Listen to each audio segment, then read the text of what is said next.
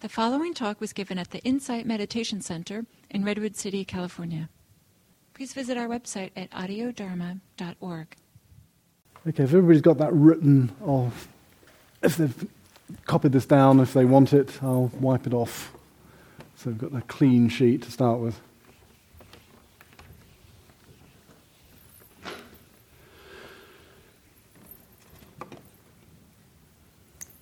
Okay, the next link, and I'm not going to dwell too much on this because this is phassa, contact. And there's nothing much being said in that, and except really that every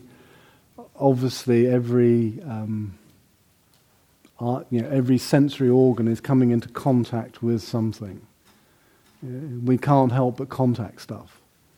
So everything is, the eye is palpating the visual field, the ear is palpating the audible field, and so on and so forth, and the mental field is being palpated as well. So we're always in contact with stuff. We can't ever avoid being in contact.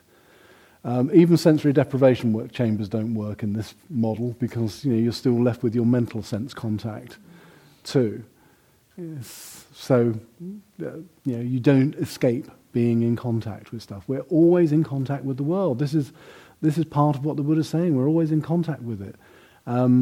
External phenomena, and that external phenomena is then being seen, perceived in particular ways, and actually the quality of that contact is in a sense being influenced by everything that's preceded it, from avidya to the sankharas, to the consciousness, to the nama-rupa, to the salayatana, to the six senses, and to the quality of the contact that results out of those dependencies, of those chains of dependencies.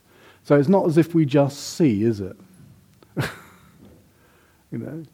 Not as if we just hear. It all comes in with something. And this is the something. Vedana. Now it really gets interesting. Because Vedana is feeling. This is feeling that arises. Now I mentioned this very briefly yesterday, but it's just worth running through yet again. Feeling is the quality of pleasant, unpleasant, or neither. Sukha, dukkha. Pleasant, unpleasant. In relationship to particularly physical processes, or somanassa, domanassa, in relationship to mental processes. In other words, everything has a feeling tone to it.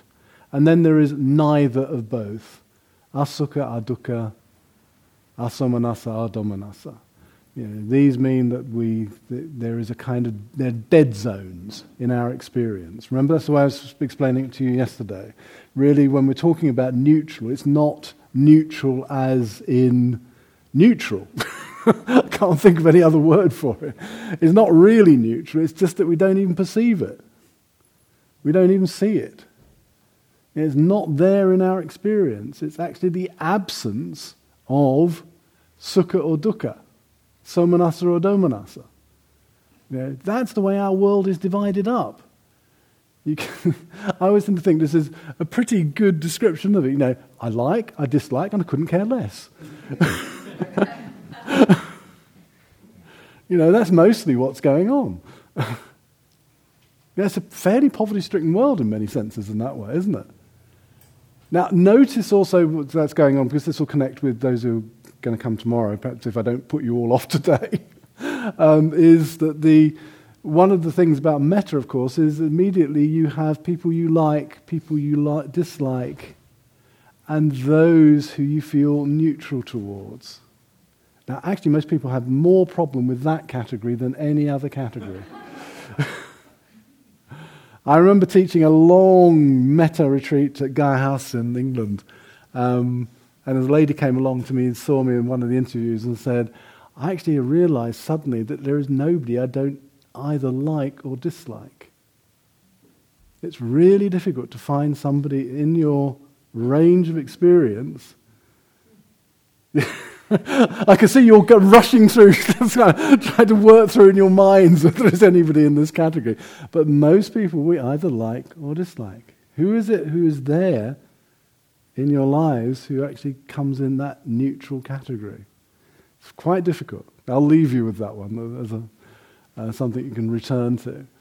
But this is how experiences come to us. Now, and not as easy as this, because this is now in connection, this is where I was explaining it to you yesterday, this is also in connection with the Sankharas. So we've gone all the way back to link 2 here, because Vedana isn't just Vedana, it's just not the feeling of like or dislike, there is also the Sankhara, the narrative, the story, or actually, let's put it the other sense of the word feeling in English, the emotion that comes in with it, which is almost like the rationalization of the feeling. You know? How many of you will say, I don't like because? And then there's usually an emotion. Pardon? It's expected that you would say because. Yes. And then that becomes the rationalization, and that's usually the emotion in there. Because I dislike them because of they make me feel this way or whatever, and so it becomes linked into an emotional element. It gets linked into the logic of narrative of the emotions. Yeah. So that's what's occurring at this particular stage. So when we say Vedana is translated as feeling, it's the sensation plus the emotion as well. It's a pretty, I would actually say this is a pretty good dependency. You want to see two things supporting each other very, very strongly, then just think about how sensations and feelings and that are supported by the emotional element, by the emotional narrative. It's a very strong concatenation of things coming together in that way that gives you a very powerful narrative out of it. Now, out of this, now I said that became interesting, and I've only really briefly glossed that, but it becomes really interesting now because abandon hope, all ye who enter here. Because this is what we get. Dependent on Vedana is tanha. Craving. Now, craving is, as I've said, I won't emphasize it too much again, but there's enormous pathos. This is the human condition as far as the Buddha is concerned. If you think about this, what we've done so far in terms of the chain of dependent origination, it's taken us to this link to actually get to the second of the ennobling truths. So we've done all of this sketching in before we actually get to what the Buddha considers to be the absolute proximate cause of our dukkha, craving. Here. Now, craving, literal meaning of the word tanha, means basically an unquenchable thirst for things. Yeah. So it's literally by its very nature a thirst that can never be satisfied. It's never going to find any terminal point. Yeah.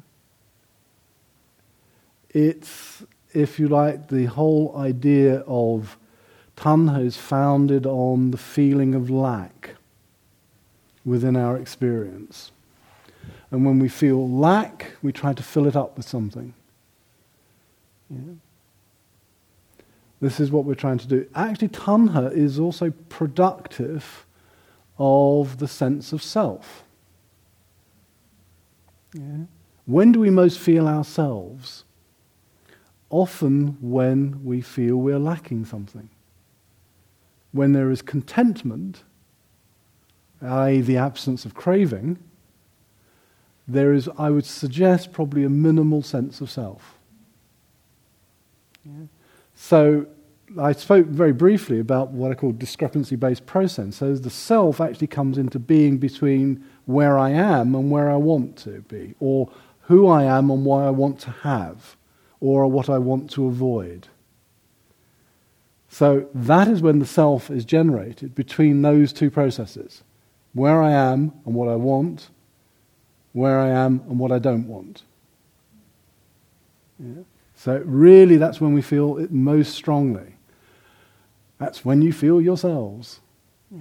Here I am again, in that moment of lack. So it's productive of the self and continuously generating of the self in that moment. And tanha is not something that, as I say, can come to an end. It can't come to a final point where it finds satiation of any sense here. You could call this, as Jacques Lacan, the great French psychoanalyst, did, the endlessness of desire. Yeah. Now, our societies, of course, are very good at producing desire and craving.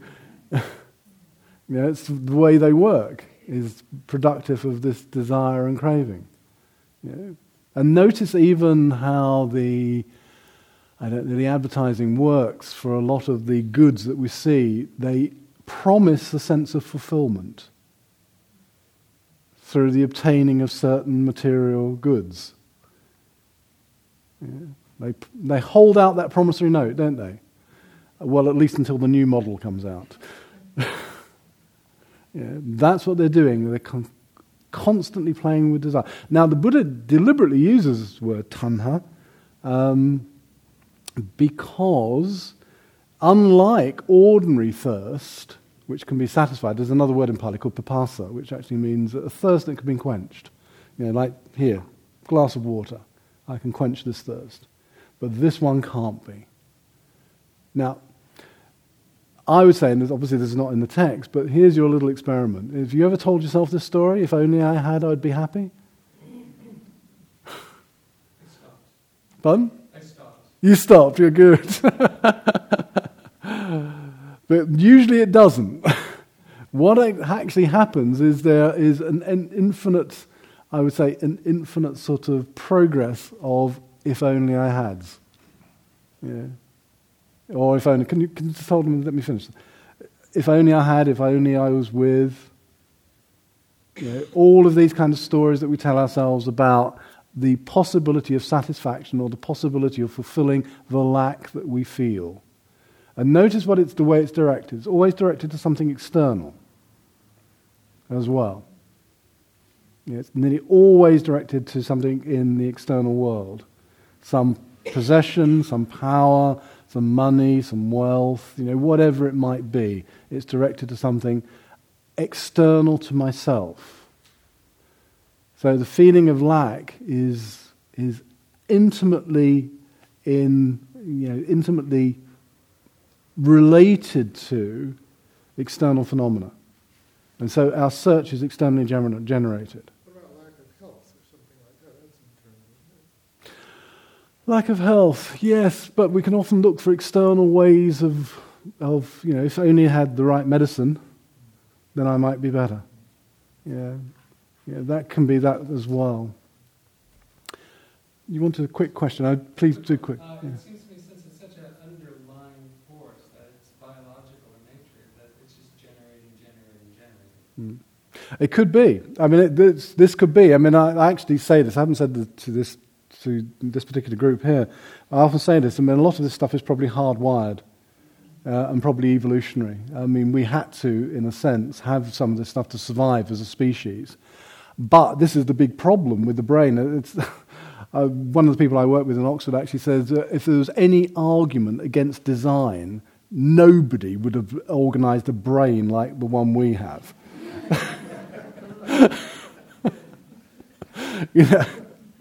Basically, because it's it's a kind of in an internecine war with each elements. Because you've got the primitive part of the brain, which is probably the evolutionary part, which generates some of this stuff, in relationship with the higher cortical functioning, which is trying to rationalize it. And so you've got both these elements fighting each other. And this is the reason, partly, I mean, I think, I wouldn't want to reduce it all to this, but I think it's partly the reason why it's so difficult, to deal with this stuff. Because if it is hardwired and evolutionary, and it fulfilled a function at its time, well, it certainly doesn't do now, most of it. Yeah. In the engineering world, when something is cobbled together a little hastily in a way that kind of works but doesn't work quite, it's called a kludge. K-L-U-D-G-E. Okay. In the Silicon Valley terminology, you're saying the human brain is a kludge. Okay, yes, all right.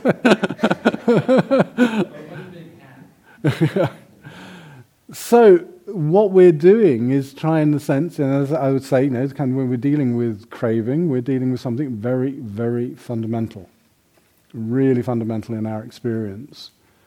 Now, this has manifestations, and it has different manifestations. And the first manifestation of it is kama tanha. This word that keeps occurring again in the various listings. And I always say it's Buddhism, it has to have a list. And there's 3 forms of tanha that we see manifest in our experience. The first is this kama tanha, this craving for sensual pleasures, for sensuality. Now, I don't think that's a difficult one to see in our societies, is it? It's all around us. This constant craving for sensual stuff. And that goes for all of the material possessions. I think it even goes for even intellectual acquisition a lot of the time. It's a craving for kind of the sensuality that comes with getting this stuff that you do. So we're always acquiring. Now, Gabriel Marcel, I don't know if anybody's come across him, as a French existentialist philosopher, actually said there was a big confusion that went on in our ways of living and being, which was the basic confusion between being and having. And actually it's a very interesting confusion, because if you think about, any of you know other languages other than English, the first 2 verbs you learn in any language is to have and to be. These are the first 2 basic forms you learn. And what he's arguing, and I think this ties up very strongly with this, we have this confusion, actually, that we are what we have. We are what we acquire, rather than just being. We are just being.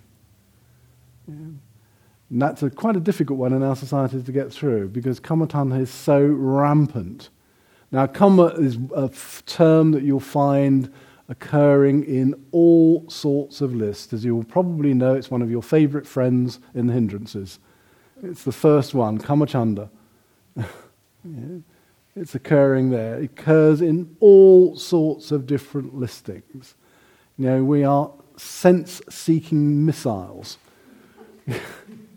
We're searching out for anything that we can get something pleasurable from, trying to squeeze the last drop of sensory pleasure from it. But what you can see within this, and why is this a tanha? Because it's endless, isn't it? It's endless, and actually requires further and further and further stimulation. Greater and greater stimulation. Now, I actually think the model that the Buddha is using, although again I wouldn't say that this is obviously within the text because it's not discussed in the text, is an addictive model. This is the model of addiction, where you start off with relatively low dosage and end up with a very high one to try and get the same amount of pleasure from it. So you keep on upping the dosage, and I think we can see that, where the computer graphics have got to get even better. The amount of gore has got to be even more. Whatever it is, we want more of it. The music's got to be louder. And so I think just as with ordinary kind of substance addictions, there is also an addiction to sensory pleasure. Now, this, of course, is kama tanha, but we mustn't forget the next link. I really, really can't, in a sense, speak about tanha alone, because tanha and upadana actually are absolutely intimately entwined. So it's not just kama tanha, but it's the grasping after kama tanha. The attachment to it, the clinging to these sensory pleasures. Now, because we can say, for example, that we are in this world, we are sensory beings. We can't help being it. I've got eyes, I've got ears, and unless you go in for those really ascetic practices which try to cut off, and actually some of the yoga traditions do that, you find this very much this idea of pratyahara in Sanskrit, the idea of and actually have the idea of the tortoise withdrawing all its limbs and its head back into the carapace, into the shell here. And actually you get that impression from a lot of monastic practices. That's exactly what you're doing. You're denying the world. I don't think that's what the Buddha's talking about in the slightest in these early texts. It's not clinging to your sensory perceptions. It's not grasping after them. If they come to us, fine. But what you guard against is not the sensory perception per se, but the clinging and grasping after the sensory perception.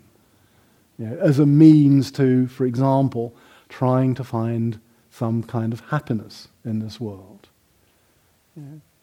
So I think it's not, otherwise we fall back so easily into these very ascetic practices, which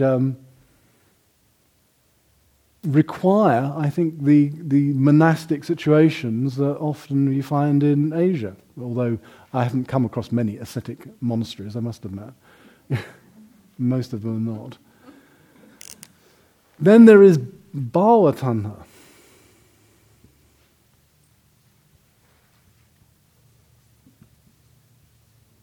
The craving to be. Now, I think, again, it's a big manifestation. I think Buddha is very insightful 2,500 years ago, because this is one of the dominant traits of our culture. Everybody wants to be something. Cult of celebrity. Always wanting to be something in this world. Bhavatanha is also caught up with novelty, innovation, always looking for where the action is. As well. It's that kind of stimulus to keep on wanting stuff. Not necessarily material, sensual things here, but always wanting to be in the midst of whatever is fashionable, going on. In Indian society had its fashionable goings on as well. I mean, Kammatthana, I did a list with some of my students back in the UK, because there's one text that talks about, here is the kind of Kammatthana elements of Indian society: gold, silver, elephants, slave girls. These were the elements within ancient Indian society. Now transpose it into modern terms. What would your list of the kind of things that would be in that list look like from a modern perspective? Because you can see, actually, although the elements have changed, the kind of possessions that represent having got somewhere through materiality actually haven't.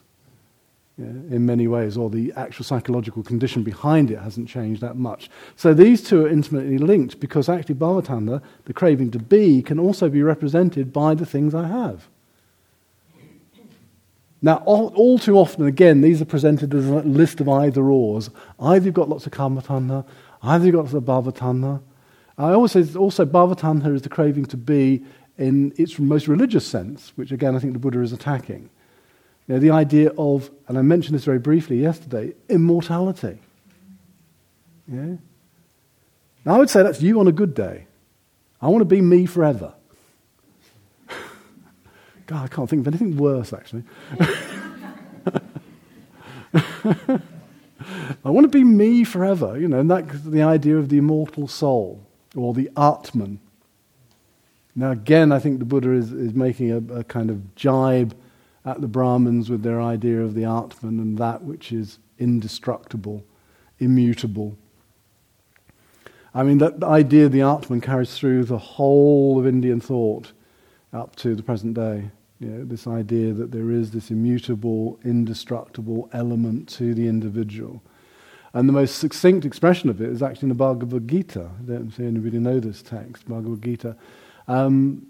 Which again is in line within the Upanishads, and something that was around at the time of the Buddha. And it says, if you think you kill or you are killed, you are mistaken. The real self is neither produced nor destroyed. I find it extremely moralistically, ethically dubious as a statement. Now, and you've got to remember that Arjuna and Krishna are actually talking on a battlefield here. It's a wonderful way of justifying, that actually you're not killing the real person. If you go out there and you're killed yourself, well, it's not really you that's killed. It's not your real self. So Bhavatanha can have that drive towards immortality within it, to wanting to be you forever with that fully fledged sense. And that could be from something like the Christian soul to the idea of the Hindu Atman here. Something which is completely indestructible. It also, and I suggested this yesterday, that it can be the wish to perpetuate yourself in some form. And it doesn't have to be in that idea that it's going to be me that's going on forever. But it can be at least that I am going on through you, my children, and my grandchildren, and their grandchildren. And that there's kind of this link, this direct link here. That somehow that individual is coming through the others. And in a genetic sense, that probably is true. But this desire to perpetuate yourself in some form. Now, the desire to perpetuate yourself could also be through your good works. There is many a chair, I'm sure there is at universities over here, there's many a chair at Oxford named after the person that set it up, or donated the money quite a long time ago. So, for example, the chair of Sanskrit has a particular name, the Bowdoin Professor of Sanskrit, which goes back to the early 19th century. It's a good way of getting yourself perpetuated, isn't it? It can go on in many different forms. And that, what the Buddha is trying to make clear is that we all have this craving, and it might be not this fully fledged forms, but it could also be very subtle, the sense of how we wish to see ourselves going on and being perpetuated in some ways. It can also go down to, and again I made the suggestion almost flippantly yesterday, but I'll be a bit more flippant today, which is it might go down to even the writings on your tombstone. Now I must tell you this funny story, because I came across this wonderful, I do a lot of walking in England, going cross country and visiting ancient churchyards in England, and sometimes you find the most incredible inscriptions on tombstones. And I came across this absolutely, what I thought was hilarious, inscription on a tombstone. Talk about one-upmanship in death, this was it. Because it said, on the one tomb, and I can't remember the names on it, but it says, "Herein lies the body of the so-and-so, a proud and virtuous woman the whole of her life, unlike the woman in the other grave."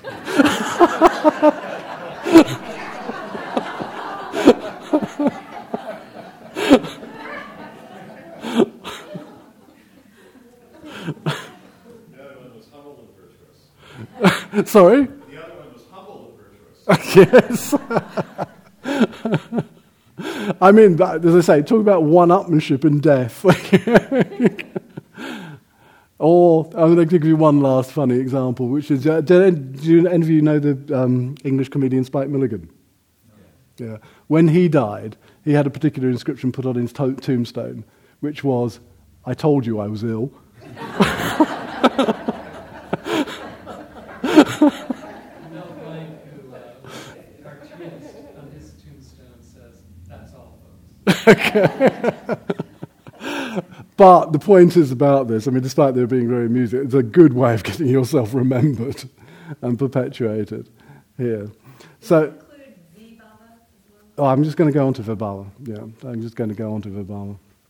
Now, in a way, Bhavatanha can be seen as also a kind of libidinal drive for life as well, operating through us in many, many different forms, from the gross to the extremely subtle in our lives, in this desire to keep ourselves perpetuated or even in others' memories for as long as possible. However, there's another side to it, which is the darker side, which is Vibhava.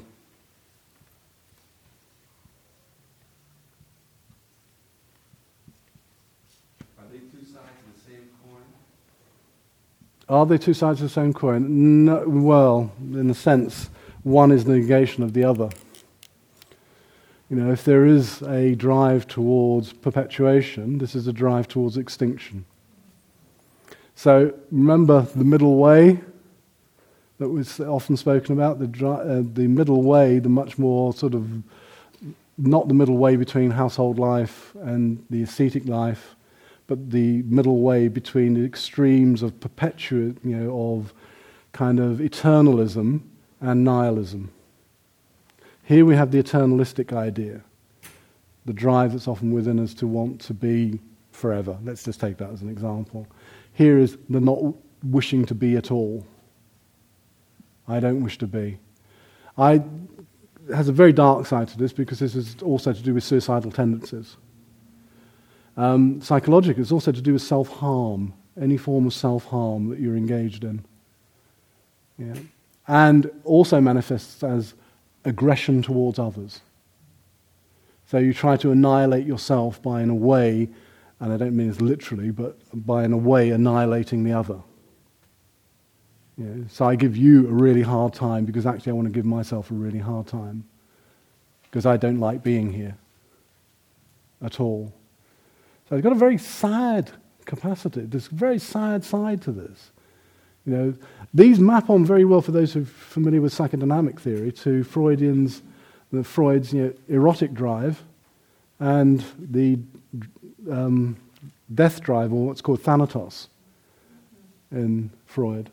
And so map on quite well. Because there are, in a ways, different moodednesses, if I want to put it that way, in our sense of being in the world.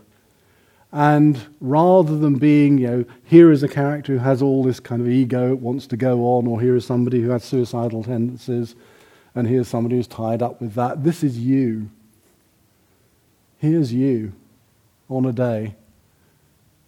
Because this is how we go through. Sometimes we're full of sensual desire. Other times we're full of cravings to want to be. Wanted to become, actually. Bhava actually has the literal meaning of wanting to become something. I want to become something in my life. Often making a mark. Again, I don't want to talk about this too much, but particularly associated with the world, what's called the worldly winds. Praise and blame. And all these sorts of things. Wealth and fame. All of these things are associated with becoming something in our life. But then it's all too much of a strain. I always say in English, look at this. What a poor, lonely little figure.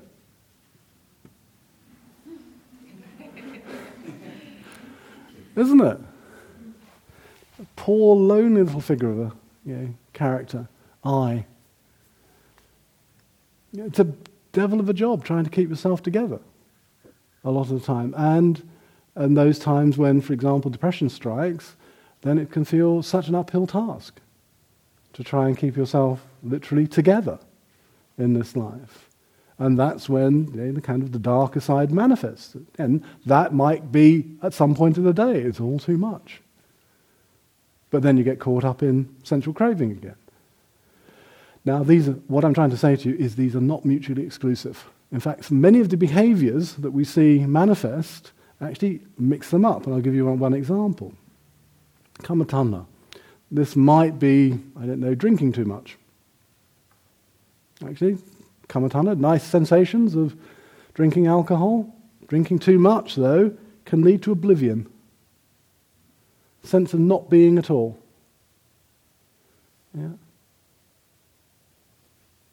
It can be manifested also through bhavatanha. I am what I have. Now I'm making a statement. I am what I have. I am becoming this person. In my acquisition, my acquisition of knowledge and wealth or whatever it might be.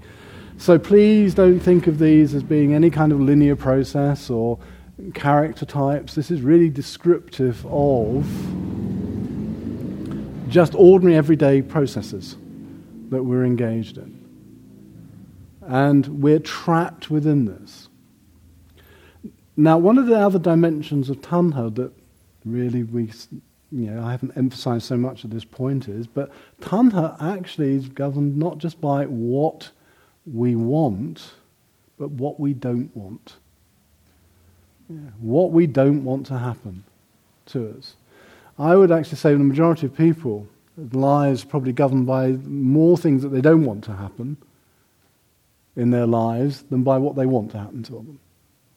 In other words, I crave to avoid certain things to happen to me.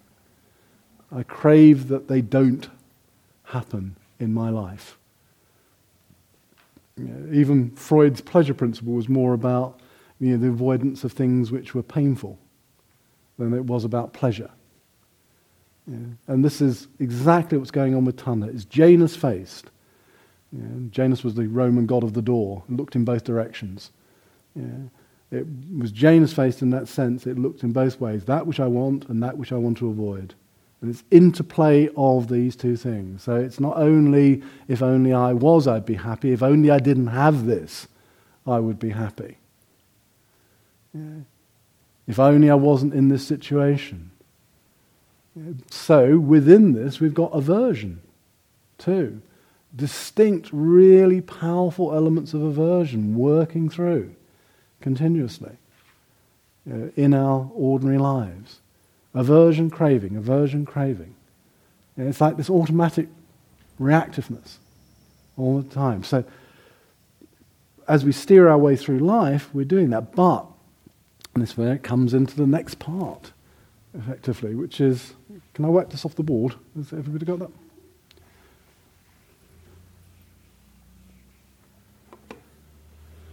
Now you have to bear in mind, I'm condensing something I usually teach within over a week.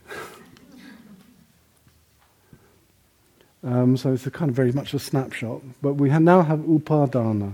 Now this is intimately related. All of these arrows, in some senses, are like this. Upadana. These are really interesting words.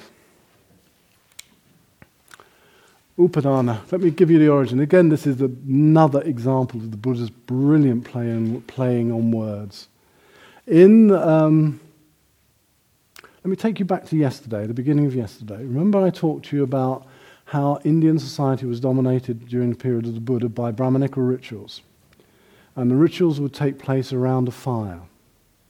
Well, actually, they took place around 3 fires. If you went to a temple or to a ceremony, there would be 3 sacrificial fires burning. Within the home, there would have to be 1, but within the temples, the mandirs, there would be 3 fires burning. And if you go to very strict Hindu temples even today, you'll find 3 sacrificial fires. And they're always kept stoked. They always have to be kept burning. Remember, I connected some of this stuff with what was going on yesterday with the language that the Buddha uses, which actually some of it's occurred in this already. For example, to perform your rituals around the fire was actually called sanskara, which is simply the Sanskrit version of sankara. This was to perform a ritual. So I'm performing a ritual. The Buddha takes that and now he makes it into a volitional formation, a habit pattern that I build up over a period of time. The outcome of doing my ritual was either good or bad. I kept the gods happy or I didn't keep the gods happy. That was my karma. The Buddha turns it into now action with intention. He turns it into something ethical. So karma was just something automatically arose out of whether I bungled my rituals or I actually did them well. I was a good professional and I did my rituals well and kept the gods happy. So he's turned it into something now ethical, this term karma, which was a common word used in Indian society at that period of time. Here's another one that goes with the ritual fires, is the word upadana. Well, the word upadana literally means in Pali, it means to fuel a material process, and referred to the actual physical act of putting more wood on the fire. This is what you were doing. You were actually stoking your fires.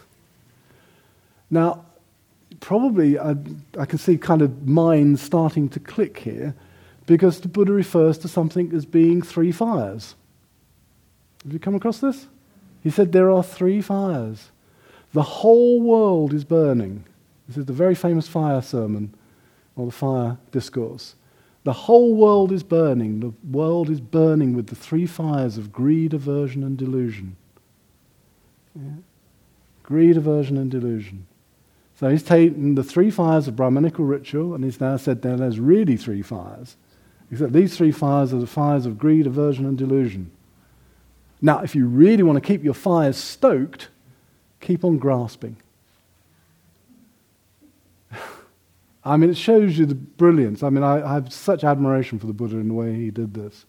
Just using the stuff of his own society to keep on making an alternative point. Yeah.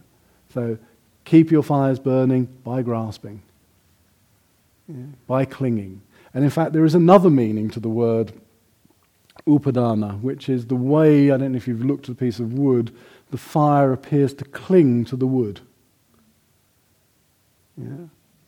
And the whole element, one of the other aspects of, say, nibbana, and you often find this relationship to what the Buddha says, is if the ordinary world of the householder that's represented by Brahmanism is all about fires and sacrifices and rituals and everything else, then the Buddhist path, or the path that you're on, is about cooling. One is about heating, and the other is about cooling. Cooling everything down. Putting the fires out. Yeah. The fire no longer clings to the wood. Yeah. So there's absolutely loads of metaphors used around fire. Fire was one of the predominant ritual elements in Indian society at that period. And so, this is why the Buddha is using so many metaphors of fire. The mind aflame, literally. The senses burning. Everything burning from these things. Even T.S. Eliot picked up on this. It's in the Wasteland, a reference to that particular text. Everything is burning. Yeah. So upadana. So it's keeping your fires burning by grasping and clinging.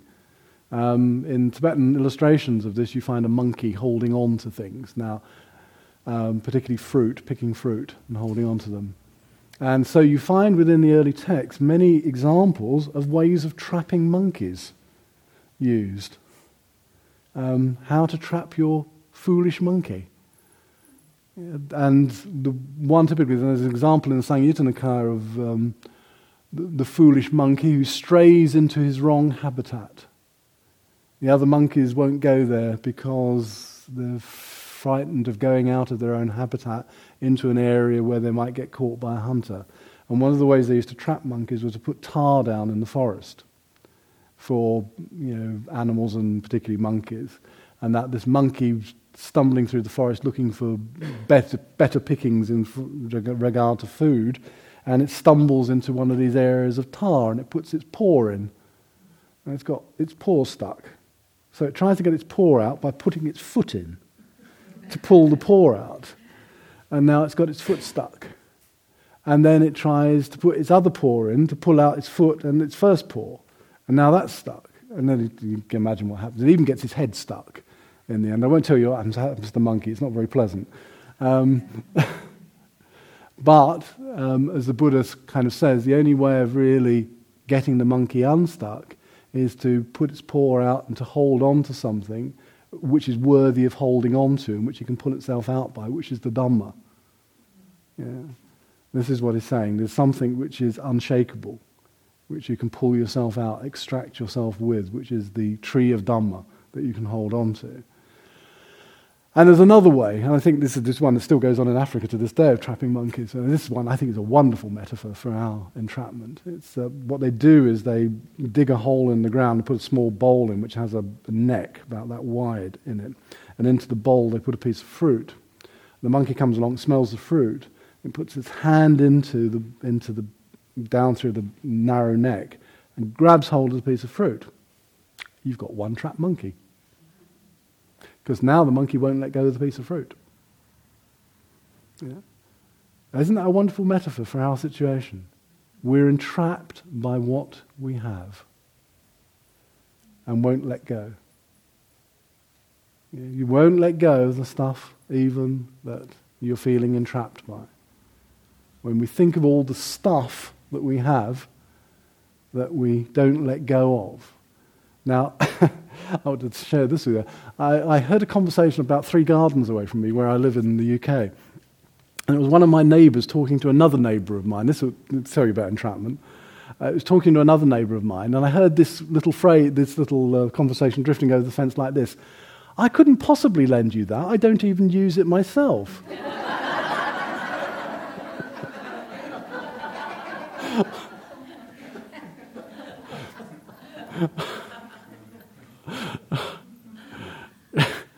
Yeah, that is entrapment.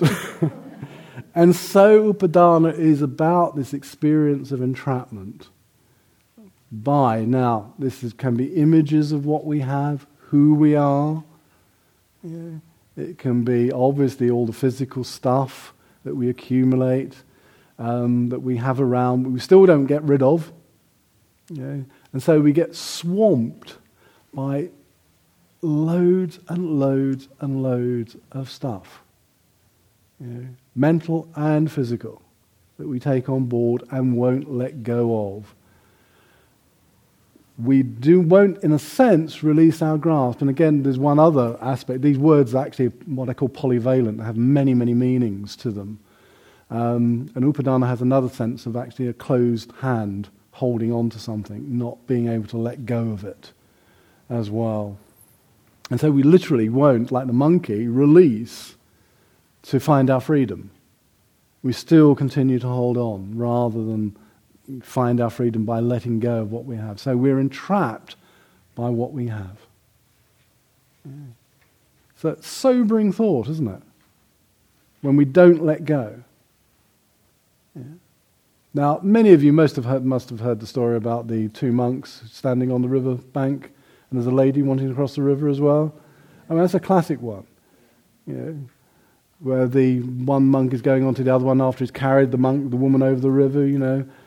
He said, I let go of her, when I put her on the other side of the river. You're still carrying her. The one, because he's still going on about it. And that's another way of actually holding on. And you think about that in terms of grievances. Yeah. Malice, retribution, thoughts of revenge. All of these things which are the real stuff of primitive human emotions, where we don't let go. When we're holding on and refusing to let go, to find any sense of spaciousness or freedom in our existence. It's very claustrophobic. I hope I'm trying to present a picture of that, because it's very claustrophobic. It actually, we get this sense of being confined in a very, very narrow space by it. And so this is what this complex of tanha upadana is doing, and this is the crux of really what we're starting to observe. And this is, in a sense, this is the sequence that we're going to observe. There are other aspects that are going to arise after this, but this, in a sense, is the sequence in meditation that we can observe. Contact, feeling, craving, clinging. Yeah? You can really see this. Now, traditionally, a meditation experience, the weakest link to break this is considered to be between that, Vedana and Tanha. Yeah. Vedana is an automatic arising. Some Vedanas, for example, some feelings are, I would say, hardwired. If I stick my hand on a hot plate and I'm not a masochist, I probably am going to experience that as unpleasant. Now, if I'm a masochist, I'm pretty wired to feeling it as pleasant. So some of these things we can't do anything about in terms of the Vedana. It actually comes to us, but we can do something about the craving and the clinging that arise subsequently on it. So it's actually to observe this, to actually observe what follows the Vedana when we observe the Vedana. So traditions, as you will know, like the Goenka tradition, spend a lot of time, in fact, their whole practice is virtually devoted to looking at the Vedana, and particularly bodily Vedana. And this is a lot of devotion of their attention. Endlessly scanning the body, looking at Vedana, because then you begin to see the intimacy of this connection between the clinging and the craving as well. and then we can learn to let go. Now, some monastics put the high jump higher and say, you can probably break it there. I personally don't think this is the case. I think this is a case of monastic high jumping again. Try saying, look, we can go one better. We can break it between Passa and Vedana, between contact and feeling. Yeah. In experience, I've never seen this as being possible, but I'm not saying it isn't. I'm just saying I've never personally seen this. Whereas I can see this very clearly, this particular one. Now, I think, again, we have to bear in mind some of the things. Perhaps I'm being provocative again, I don't know. Sometimes we have to see the ways that monastics cling on to power. Yeah, and power and authority. And the power and authority is actually putting the bar higher and higher and higher about what people can do. Yeah. And often that is the case, particularly with this, of saying where you can break the chain of dependent origination. Here, I mean, Upandita, for example, particularly says, oh, there's no problem, you can do it here. Yeah. But Upandita's Upandita. I shall say no more.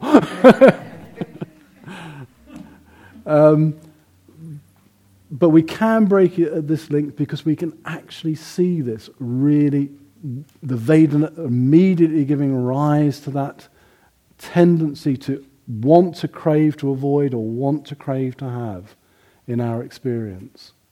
Yeah? And the clinging and grasping to that immediately comes upon that. In fact, you can't even really in practice separate these two. Tanha upadana come as a pair. Yeah? You get that. Now, dependent upon upadana, you get bhava.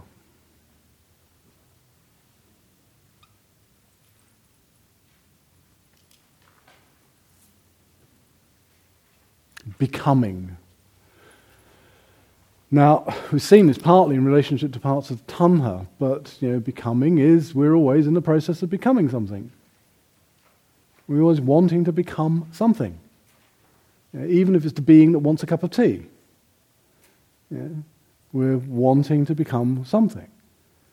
We're always trying to make a mark in the world in some way. But more actually directly what this refers to in regard to this chain is often the way that we try to become the images that we project of ourselves in the future.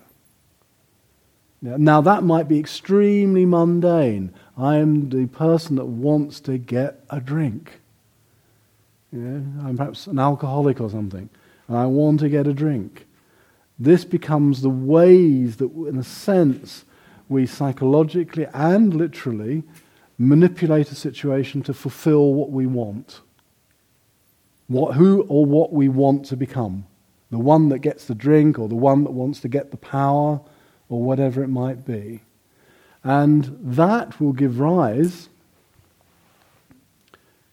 and I'm doing this very rapidly, and then I want to open this up for some questions because there's a lot in this.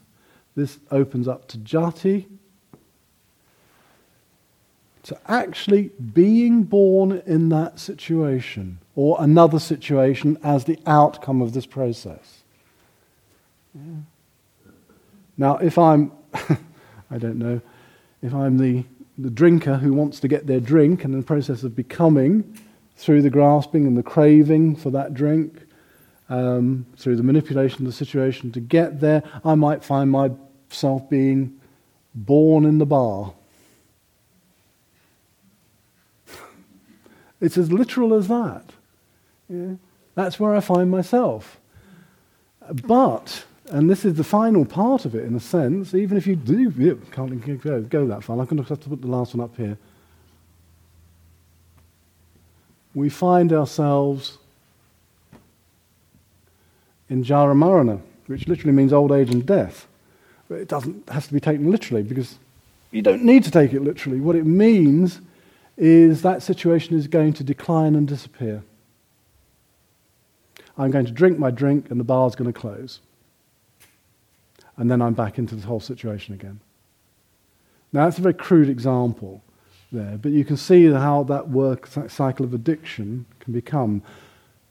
that you can be trapped in that cycle of addiction, from the confusion that associates this way, whatever it might be, and I've given you an example, obviously, of drink, but it could be anything, of expecting something to provide me with happiness, the sankharas which concretize and contract around that idea, to actually finding yourself in the situation of getting or actually not getting it.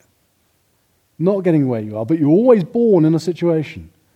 In other words, what you mean is you always find yourself somewhere as an outcome of your psychological processes.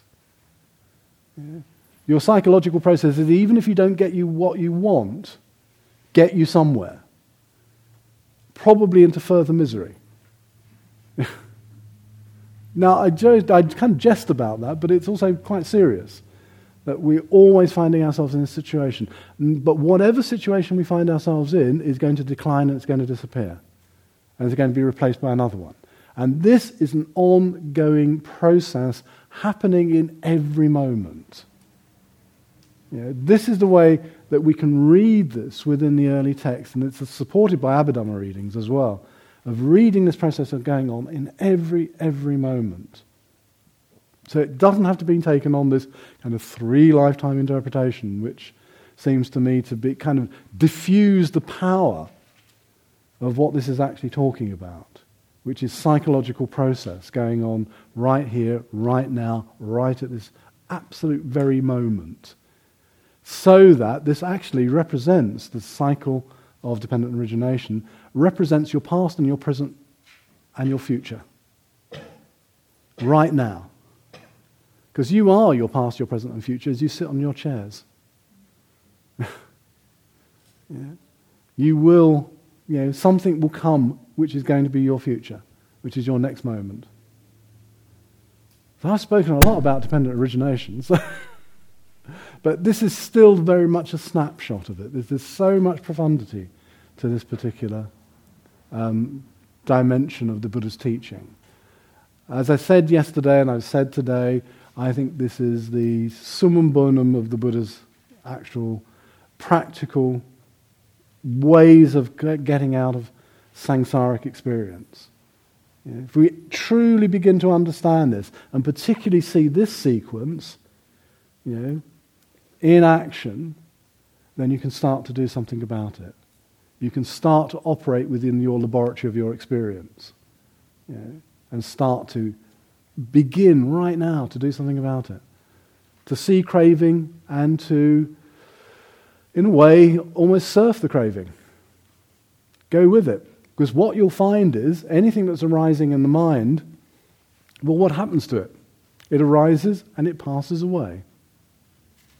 Interesting, isn't it? We take it so seriously and we hold on to it. Yet all it's doing is arising and passing away. Yeah. I feel that thoughts actually really should have a little label attached to them. It just says, just passing through. Yeah, because that's all they're doing, just passing through. Okay.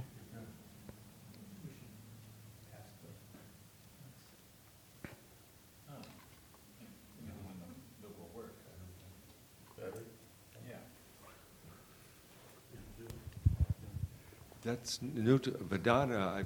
I've seen writings and so on, is limited to the bare biological dislike, the on-off neutral. Mm-hmm. Can you document somewhere in the early texts where it's extended to prapancha and proliferation and memory and Yeah, Madhupindika. The Madhupindika Sutta, the Honeyball Sutta. Yeah. Yeah, and in the Honeyball Sutta, it gives you the whole sequence of the cognitive process. It's the only place in the canon which gives you so much detail on the cognitive process, what's actually going on. And basically, you can reduce the sequence to this, although it's a bit more complicated than this. That which one contacts, that one feels. That which one feels, one thinks about. That which one thinks about, one proliferates.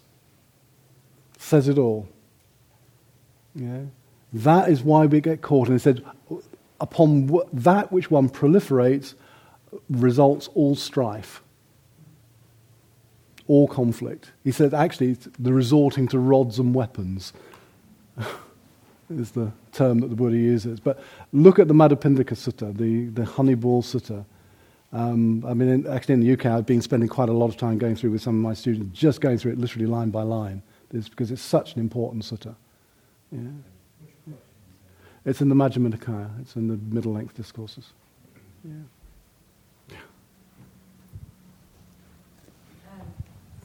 Wait for the wife. We'll train you.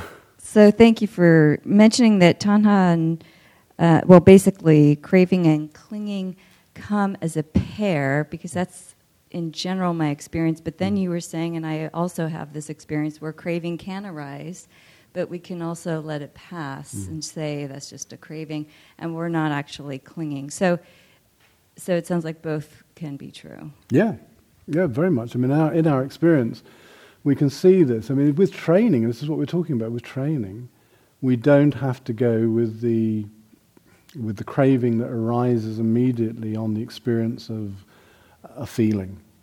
On the rising of Vedana, we just don't have to go with the craving that arises. And I think sometimes we do see this in our experience, because you can see the desire, let's put it as the word desire, it's a bit more approachable sometimes than craving.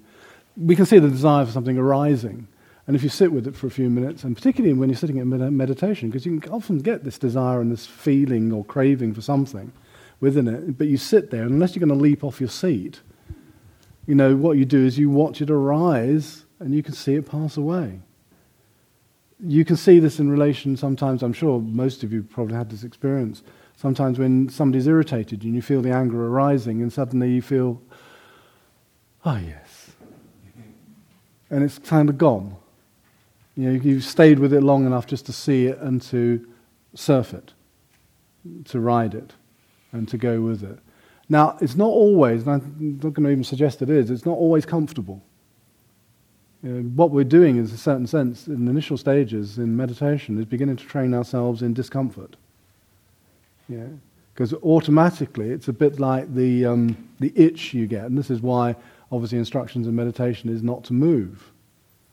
To stay unless it's really, really uncomfortable, not to automatically kind of scratch and scratch itches that arise, or if you've got a slight discomfort in your leg, to shuffle around and get this comfort, because we can do this automatically. So it's observing the uncomfortableness of it.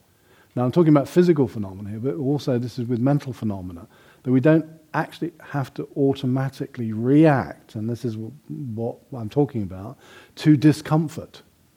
We can actually stay with discomfort and see that discomfort actually is exacerbated when we literally leap into it and try to do something about it. Because you'll find if you start scratching one itch, another one will arise somewhere else. If you've got one pain in your body and you react to that, you'll find another one arises somewhere else. And so you're constantly shuffling around. And if you think of that mentally, that's exactly what we're doing. That it's actually proliferating more and more thought, more and more stuff we're trying to avoid. It's like saying, don't think. What will happen? Or don't think of the elephant in the room. It's automatically the mind is grasping after it and trying to kind of fulfill it. So we're just riding it, learning to ride that. Hi. It should be on. Okay. Hi. Can you talk about the self, how Buddha sees the self as well as nirvana? And I appreciate, it seems like from today's talk that Buddha is a great psychologist. Mm-hmm. But from a spiritual point of view, what does he say about the self and nirvana? Self nirvana. Well, we did part of the self yesterday, but I mean the self you have to hear as process. The self is a process, it's not a thing. Now, this is the Buddha's argument. The argument is not that there is no self. I don't even mind repeating this again because I think it's such an important dimension, even for those who heard it yesterday. The self is not a thing, it's a process. It's something that is a convention. It's a very useful convention. And for example, it brackets our experience and saying, this is my experience, it's not your experience. It's my experience here. But we don't have to attribute something solid to that sense of my, I, mine. These are words we have that reify our sense of self quite often. So actually we begin to live, and I think this is what the Buddha is really trying to talk about, is we live the self as an expansive process rather than as a contraction.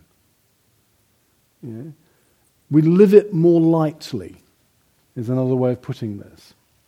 We take ourselves terribly seriously. Everything that crosses the path of the self is terribly serious. But this is actually living it in a much more, in a much lighter fashion. So we live this, not my phrase, Andy Alensky's phrase, we live the self as the verb, not as a thing, as a noun that we are. Now, in that way, when you're talking about nibbana, well, what is nibbana? Well, nibbana is simply the absence of greed, aversion, and delusion. Now, it's greed, aversion, and delusion, which, of course, are help to reify the self.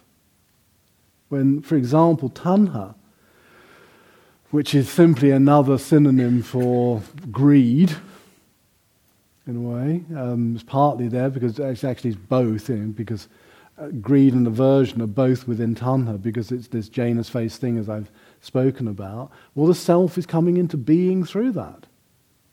With the absence of greed, aversion, and delusion, there is no sense of solid self there. Nibbana, literally means gone out. It means the going out of the three fires, which uphold that sense of selfing in that much more contracted sense of selfing in the world. And I think this is really a question.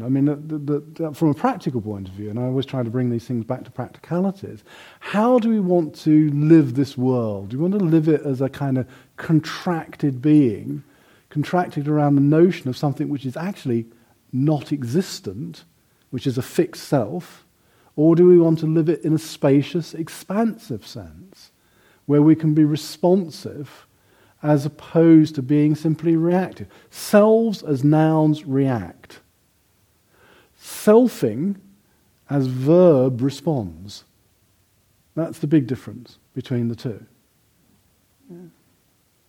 So that movement from reactiveness of contraction to the responsiveness of openness and spaciousness. Now, there's one thing we haven't talked about, and perhaps I'll mention this, start on this day, because it's related to this. And I'm only going to say this because later traditions get into such, how would I put it? They get into such sort of tangles about this notion of emptiness, because this is associated with this, because actually the self is empty. What is it empty of? It's empty of any inherent contracted existence.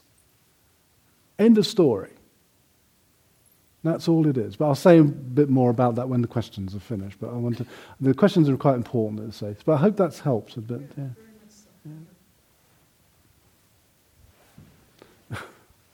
Go ahead. Thank you. Okay, you mentioned yesterday not self. There's no, it's a, now you said no fixed self. Can we say, what would you say about the changing self, non-fixed self? In other words, we have to perform certain functions and roles in this world, and we have a self, in a sense, defined by various roles and functions we perform. Yep. Okay, let me say something about this. Again, it's related to the previous question. Well, there's two ways of living the kind of things that we do. One, again, is, and I'm going to use this word deliberately, one is contracted around the notion of what we do, particularly if you've got a profession and things we have to do in life. We can create an identity out of it. Mm-hmm. Yeah? We can create identity out of, I don't know, profession, profession of being a doctor, a teacher, a mother, a lawyer, whatever it is. That's who I am. I am what I do now. Mm-hmm. Yeah? Now, actually, I'll give you an example. I actually heard the best answer to the question when I was in South Africa about 22 years ago teaching. And I asked somebody, the usual question actually often most of us ask about somebody when you first meet them, what do you do? Yeah. And he gave the most marvellous answer. He said, I play at being Professor of Linguistics. And I think that's such a good answer, because in a way, he wasn't diminishing it or saying this wasn't serious or didn't take his responsibilities serious, but in a sense, there is a play to it. You are not it. Yeah. So what I think the Buddha is trying to get us to see is the way that we try to create identity out of any mode of being that we can inhabit. So it could be, I am a professor of linguistics, or I am a waiter. I am this. And that's a reductionism. You've just now reduced yourself to something. Yeah? And often, actually, I think this occurs, this is not within the text, but this often occurs psychologically, I think, because of the fear of not being anything. Yeah? Now, this is the reason why, actually, we're so deeply attached to our dukkha. It sounds an odd thing to say, isn't it? Our dukkha gives us a sense of identity, who we are. I am my misery. Yeah. People can become the set of their symptoms. Now, at least I know who I am now. I'm my symptoms. Yeah. And I'm kind of doing this slightly tongue-in-cheek, but what I'm trying to say is we can try and create identity out of anything. And what this not self or not fixed self is actually a spacious process where I'm not tied to being any one thing. That's the whole thing about this notion, is it opens up possibilities for us. I'm not, for example, if I've got a psychological condition, and let's say I think I'm a depressive. Well, actually, you're probably far more than that. That might be a good, reason for opening up to other possibilities of being, or seeing other aspects of what's going on in your mental states, and so on and so forth, because then you can see other ways of being in the world, other than relating through a particular diagnosis and symptomatology to it. So we're opening up other possibilities of being. That's really, I think, what the Buddha is saying, because, and this is the important part about it from the Buddhist perspective, from his perspective, is that at the moment we are in samsara with all the dukkha, with all of the contractions, with all of the kilesas, all the defilements and everything else that the Buddha speaks about, but we don't have to be it. That's the hope. And we can only not be those things if they're not fixed. And if there's other possibility. Thank you very much. Okay, thank you.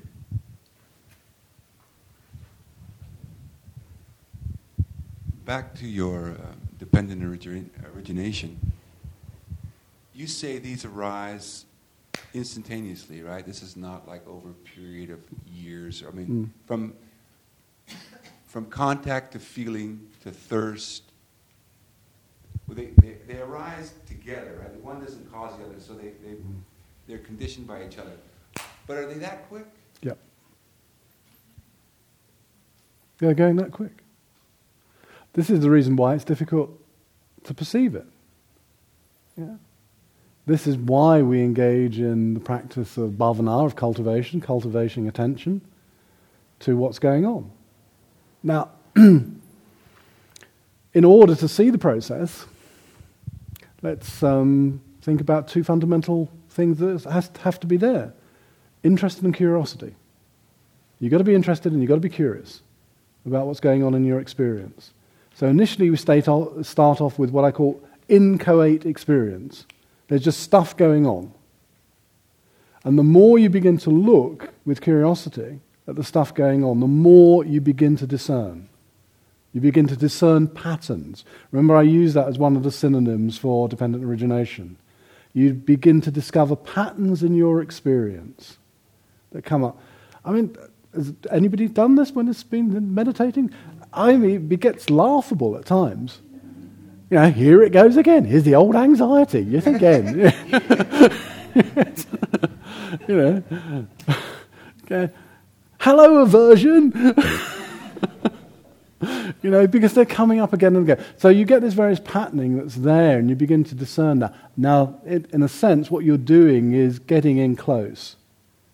You know, going from kind of a big shot down to a smaller shot, getting down to then looking closer and closer and closer at the various elements that start to form that patterning. And in doing that, you're starting to slow the process down. Yeah. You're starting to slow that process down. Still going pretty quickly, but it's going a lot slower when you're on the cushion than it is when you're out in ordinary life. Because usually what happens in this thing is somebody's nasty to you, contact, somebody's nasty to you, unpleasant feeling, I'm annoyed. And it happens there. And I'm probably saying something I don't wish to have said. Happens in the car every time I get on the freeway, just like that. I'm meditating, pleasant, and all of a sudden, it's so quick. Yeah. And if you think about your ordinary day, I mean, if you want to see it over a bigger sense of temporality, think of the ordinary day. You can often go out in the morning, good intentions, go out with good intentions, by walking to the end of the block and it's been completely screwed up. Something's happened that's come up in your experience and then it's gone. Now, what's hijacked that intention? Well, it's the automatic nature of this. That's what's hijacked it.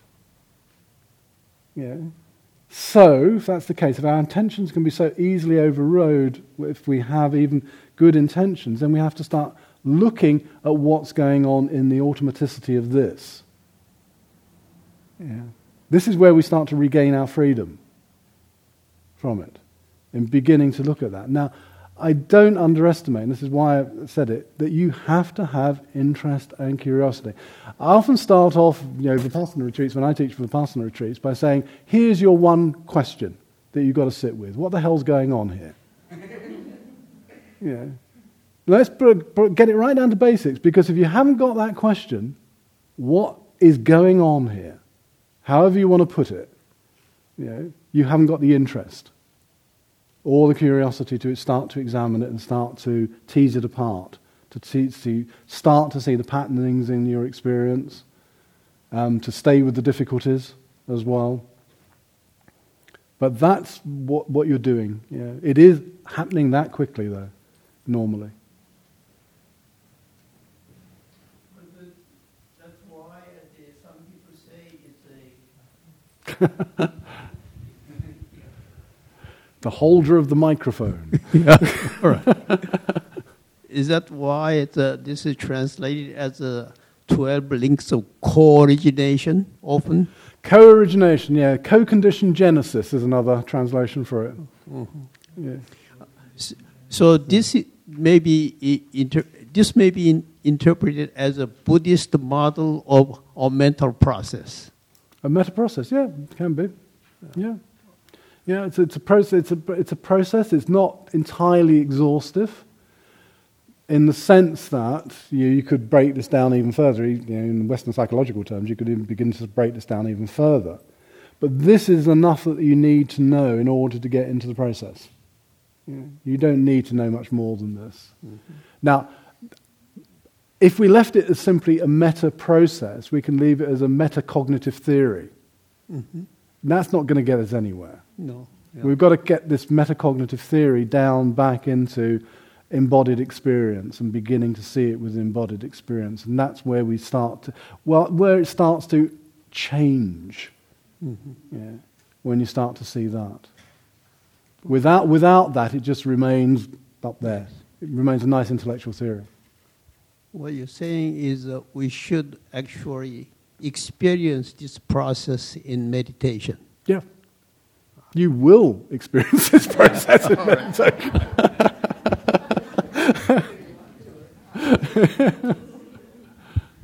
I just want to spot check. I heard you right earlier. You said that the self that is contracted is more likely to be reactive rather than responsible. Did I hear that right? Well, I didn't say responsible. I said more likely to be reactive than responsive. Oh, responsive. Yes. I see. Okay. Yeah, that's a very important distinction there. Yeah.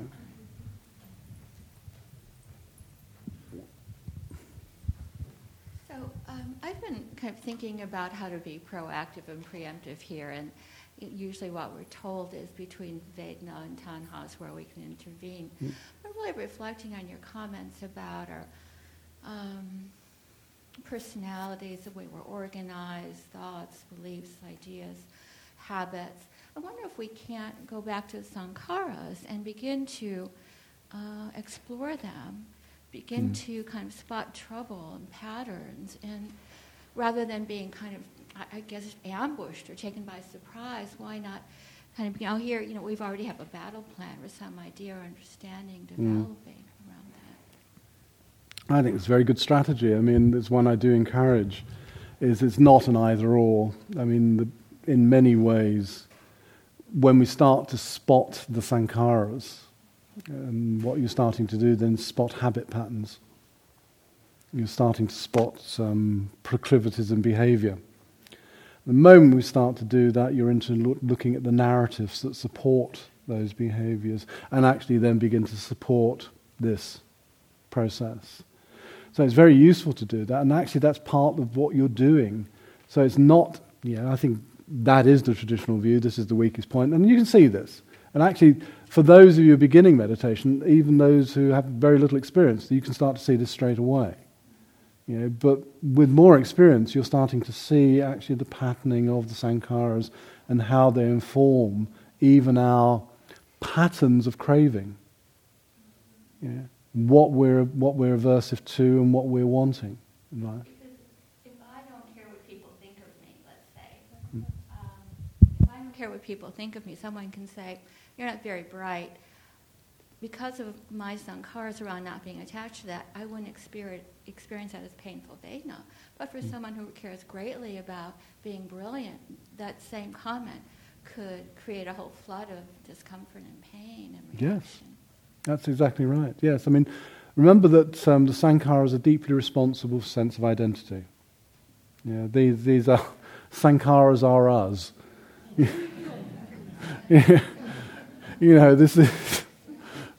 This is in a sense the way we feel because they are so heartfelt in many and heart experienced, these things, that they are feeding the whole process.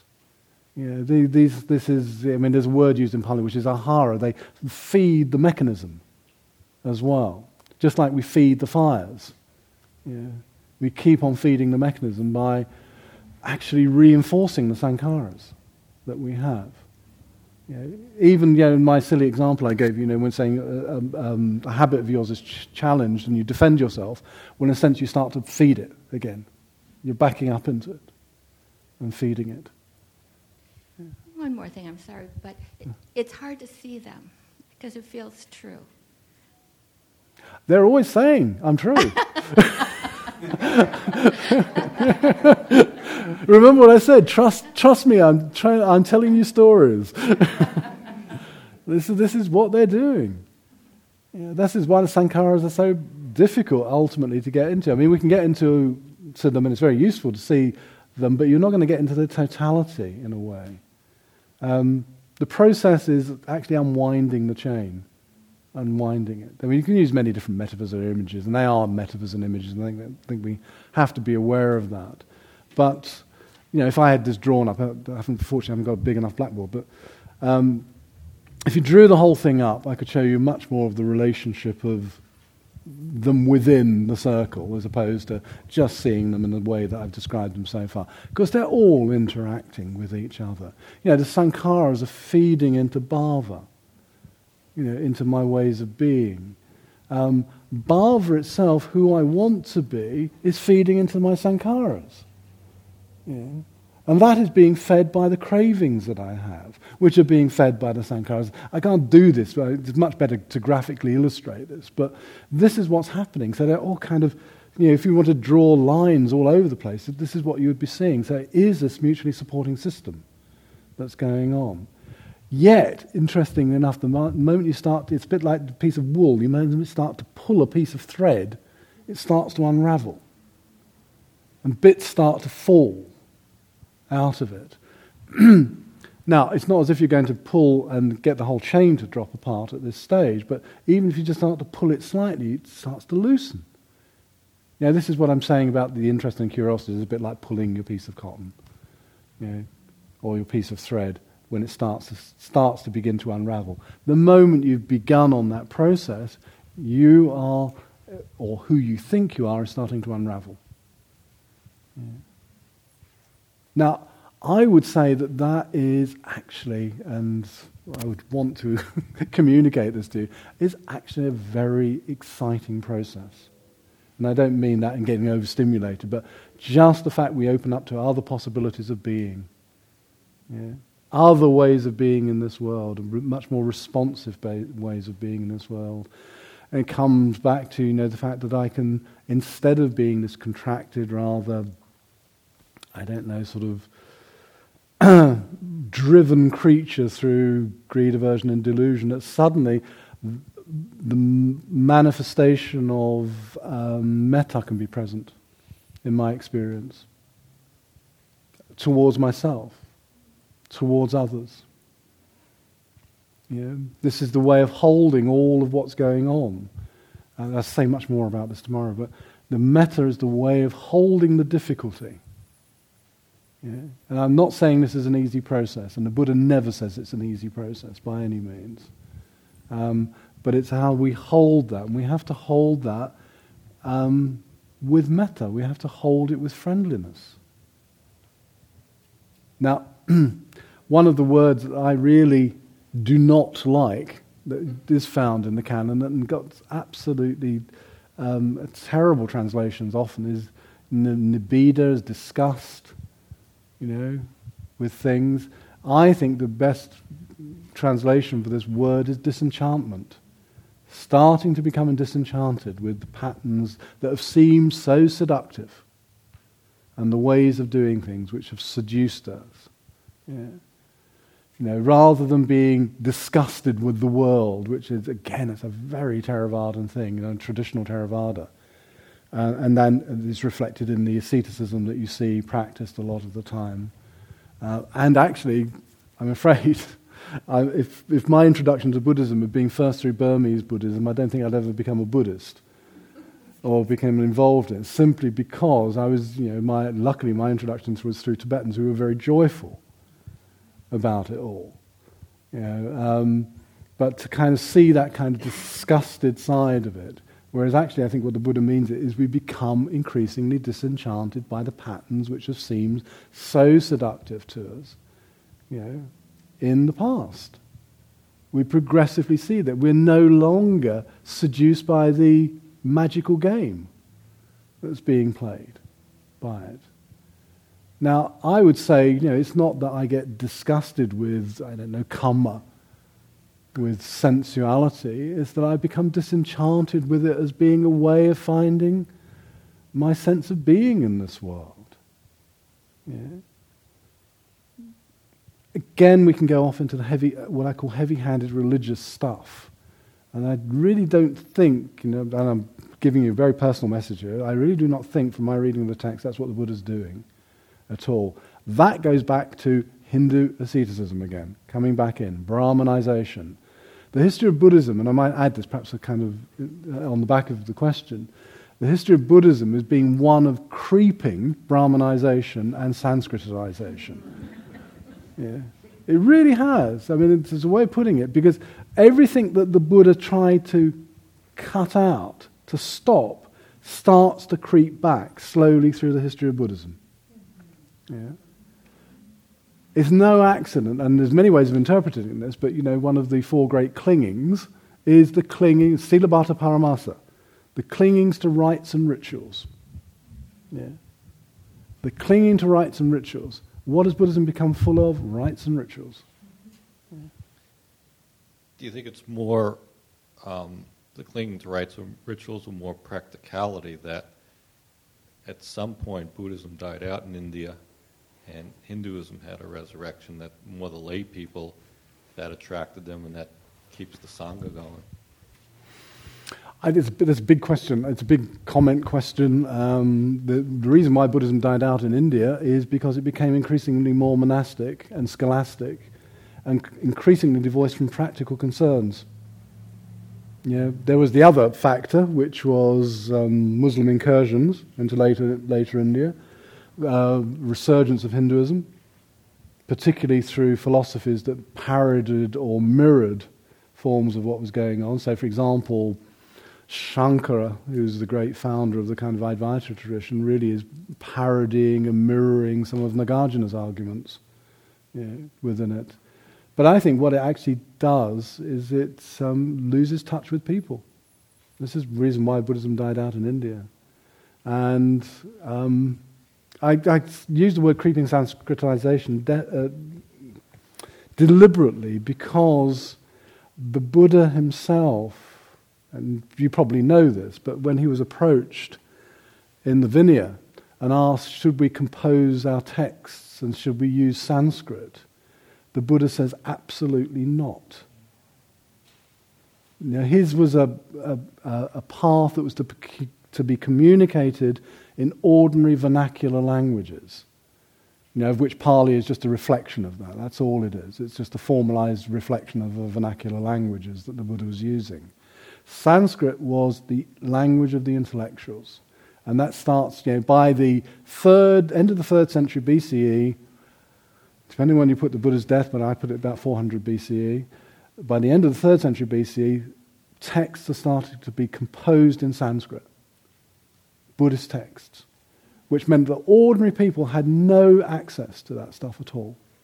And so it became increasingly cut off from the mainstream of what the Buddhist teaching was. So I think that results in it, and then you get the Hinduization of it, in the sense of the coming back into it of lots of ritual and stuff like that. I mean, it's a big story I could give you, but I won't go on about what actually happens in the history of Buddhism. By the time you get to the dissemination of Buddhism into Tibet, that's an interesting period because you've got the kind of zenith or the apogee of what's going on in India, the rising of Tantra. The great Buddhist teachers who went to Tibet came out of the two tantric areas of India, Bengal and Kashmir, which were also the major areas of Hindu Tantra at that period. And so there was this intermixing of Hinduism with Buddhism, and that's what the Tibetans got, and that's why the Tibetans are so highly ritualistic. They even perform fire pujas, which is actually the Brahmanical fire puja. So, again, it's a response. I could go on about that one. I have 2 questions. Okay. The first one arose in my meditation group. One lady who is really experienced in sitting for long hours, and I am not. And so so if you sit, with crossed legs, and if you have this pain coming up and you're really tempted to move your legs and, this way and that way, and that's, that experience itself, as you said, it's transferred to our mental experiences and psychological, and I see it. But if you really try to, in order to rise above it, in order to really push it to its kind of limit, and you kind of pushes your body, you really punish your body. And that's what I was afraid. It was my fear.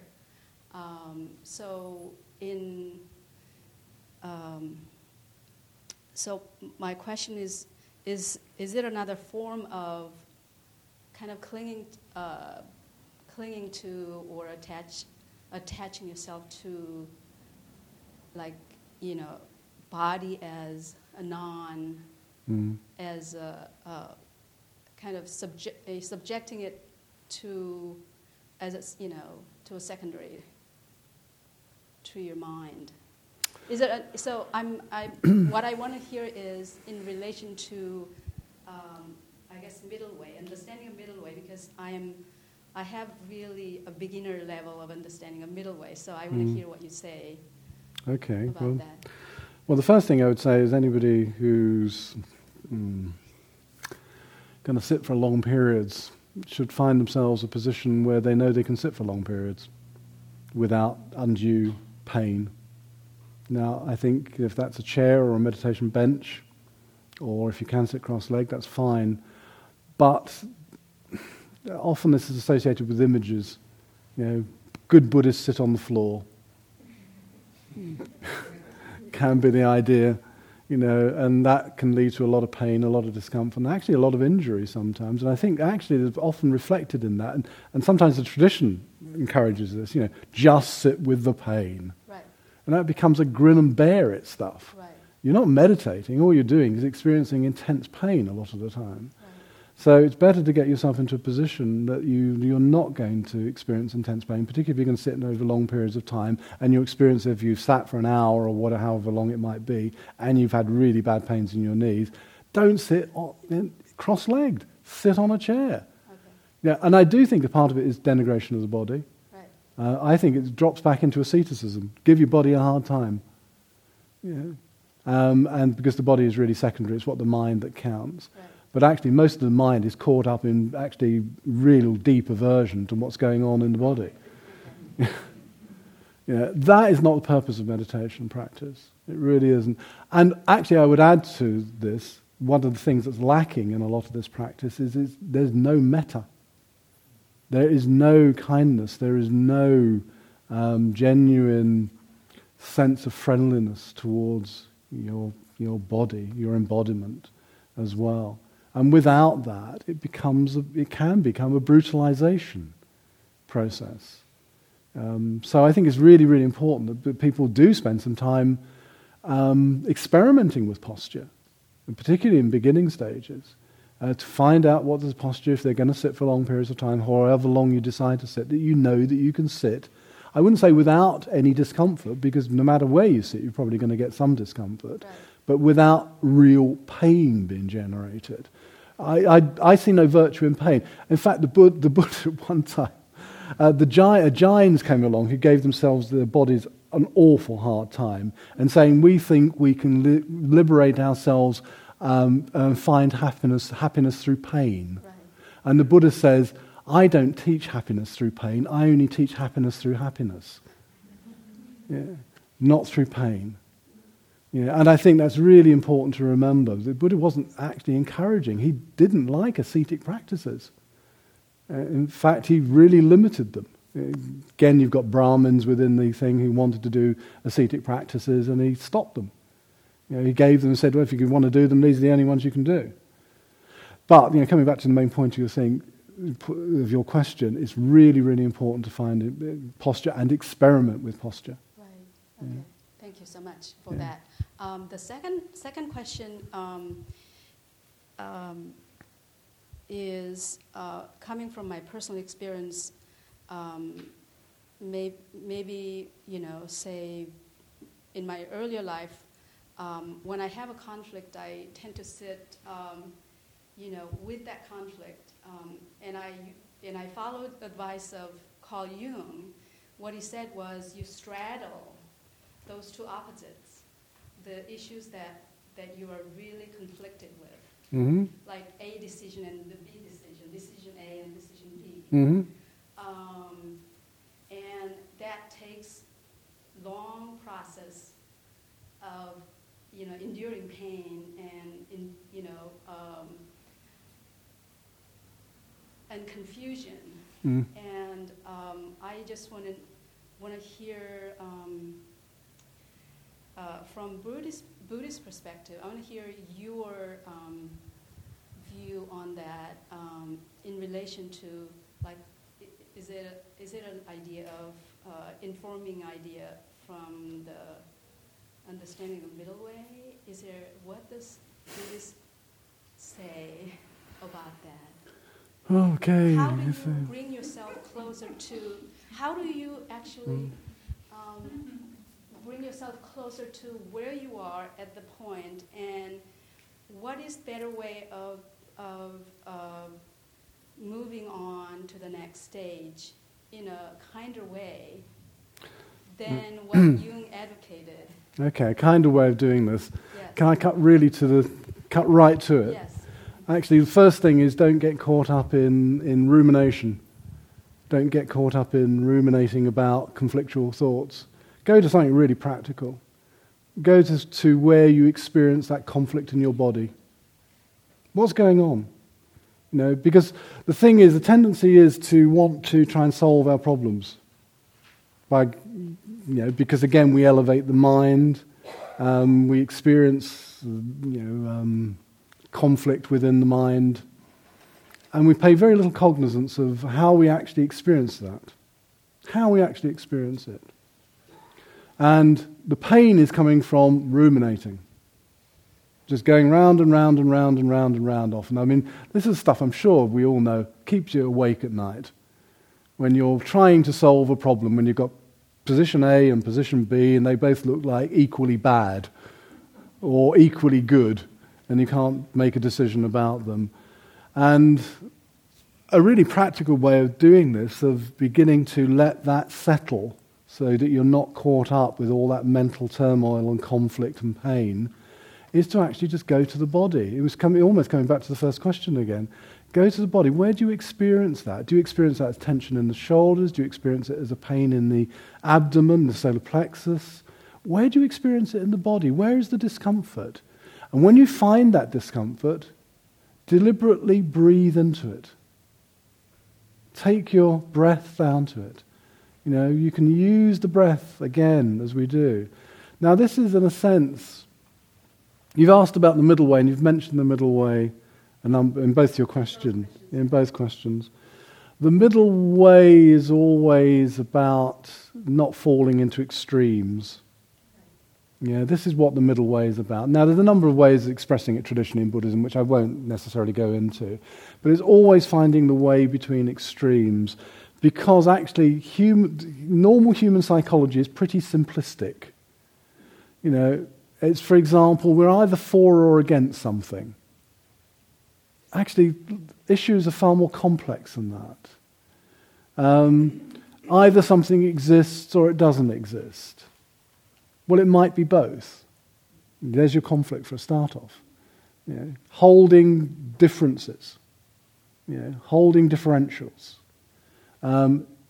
Whether it be, should we mortify the body, this is asceticism, or should we just indulge it? Find a middle way between the two. So the middle way is literally always finding the complexity that's normally cut out by bipolar thinking. Bipolar thinking. Now this is not encouraged, in Western thinking it's not encouraged at all. Either something is or it is not. Aristotle formulated this. He called it the law of non-contradiction. Either something is or something is not. To say something both is and is not is a contradiction.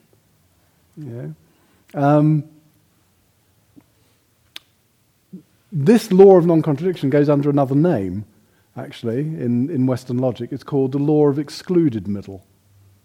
There are no middles. Now, we are trained in the West, in general, and within Western education and that, and Western logic, to think in that way. The Buddha is trying to get us to think something between these extremes. So we're always coming to between an extreme. Is it the mind or is it the body? No, it's both. We don't have to elevate one above the other. You know? We use both. Is it existing or is it not existing? Well, it actually might be both. You know, is something good or is something bad? Depends on the situation. You know? It's contextual. So what I'm saying to you, when we talk about the middle way in Buddhism, we're often talking about complexity.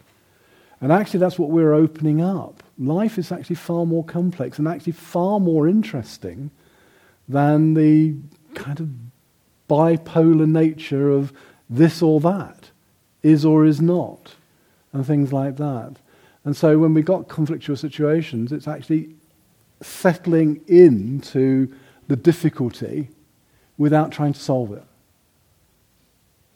Because something will arise out of it. You know? Something will arise out of that. So when it comes to practical aspect of it, you have somebody that you really don't like,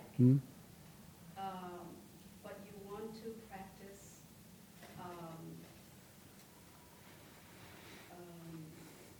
not being reactive, Yep. not being in contracted being. Yep. How do you do that? That's, Well, that's the question. that is the question. That's the question for every one of us, I think. You know, because this is the test of the teaching. Now, the first thing is to say, you know, you really dislike somebody. Well, why do we have to like them? We don't have to like them. We don't have to love them. We don't have to do any of the things. But what we can do is not react to them. We can, for example, hold them in friendliness, not in like, and in kindness. We can hold them in those things. But we don't have to react through the old patterns. But I don't think the Buddha's saying we have to go around liking everybody. I think that's too big a task. You know, but what we can do is be respectful, friendly, and kindly. And I think the real test, I think for all of us, I think this is a real test of our practice, is when you're confronted with the person who you find really irritating. Can you listen to them with a kinder manner? Can you be a little bit more friendly towards them rather than just react through the old patterns? I've got to get out of this. This is really too much. I don't want to be with this person. You know, can you stay with them just for that little bit longer? You know, things like this. These are the real tasks of the practice. But those are about respect, kindness, and friendliness. They're not about like or love or anything like that. Yeah. Thank you. We're at 4:30. Okay. We can continue, but I thought it was supposed to go to 5. Well, the leaflet says 5. Does it say We gotta give one them says money. 4? Okay, one said 4, one said 5. Okay. That's what happens. It's the middle way.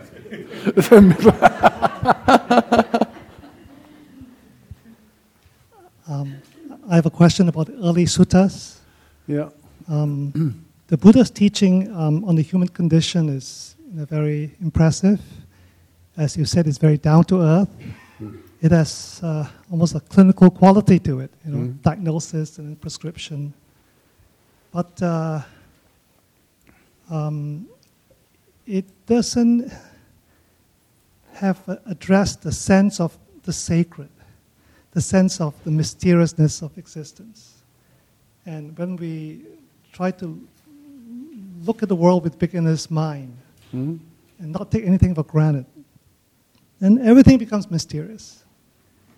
And here we are, little specks of dust in the cosmos, sitting together and exchanging these views. I mean, that's, to me, is, it's extremely mystifying. And so, and yet, when you try to say something substantive about this mystery, then you get into metaphysics. Yep. So, in the early suttas, does the Buddha say anything remotely connected to this kind of thing I'm talking about, or? Well, there's odd passages where, for example, the unborn, the uncreated, which I commented on yesterday, which I don't think are mystical at all. I think they're very practical, very down to earth. I think the mystery of life is revealed in the living of life. Now, the mystery of life is very different to the mystical. And so we don't have to... A mystery explained is no longer a mystery. And that's what metaphysics tries to do. We don't have to explain anything, any mysterious, almost what I consider to be poetic elements of experience. The poetic dimension of experience, the ciphers that we can use to express our sense of wonder at the world. Actually, that's the word I would use better than mystery, is a sense of wonder at what goes on in the world. And I personally feel, this is just personal reflection out of my own experience of 40-odd years of practicing, that's what Buddhist practice has given to me, is a sense of wonder about the world.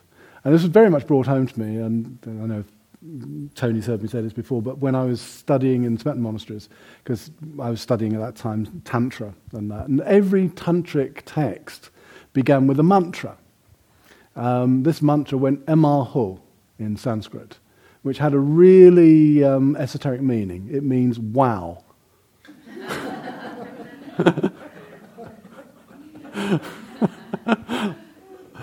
Because it was an expression of a sense of wonder at the universe.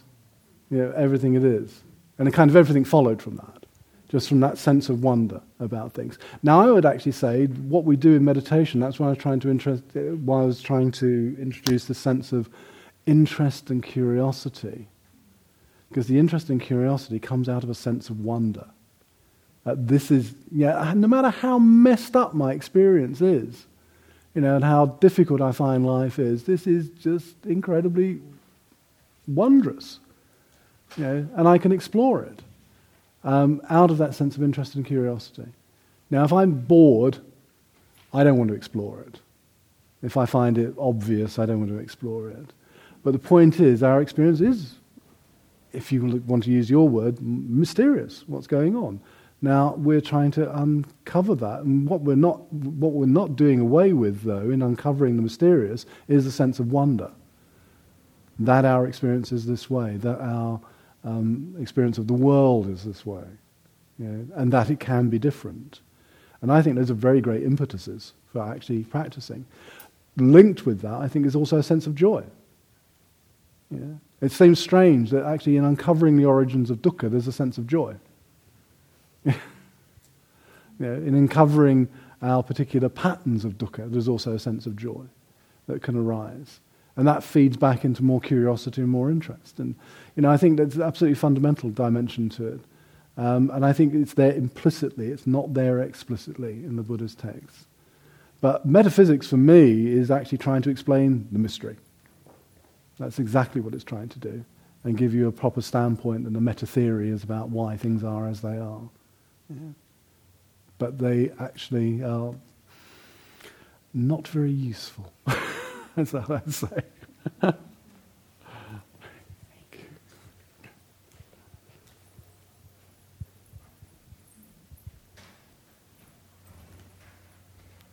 Anything more?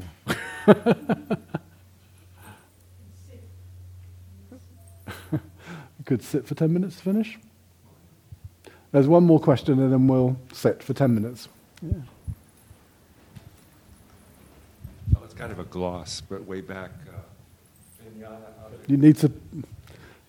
Hello? Yeah. Object and Consciousness. Hmm? There's this great book by Antonio Damasio. Yeah. The modern scientific neuroscience definition of consciousness is exactly that. Analyzing the structures of consciousness that support it, it has to have an object that it addresses itself to. Yeah. He doesn't mention he's not into Buddhism, which is good, because then he...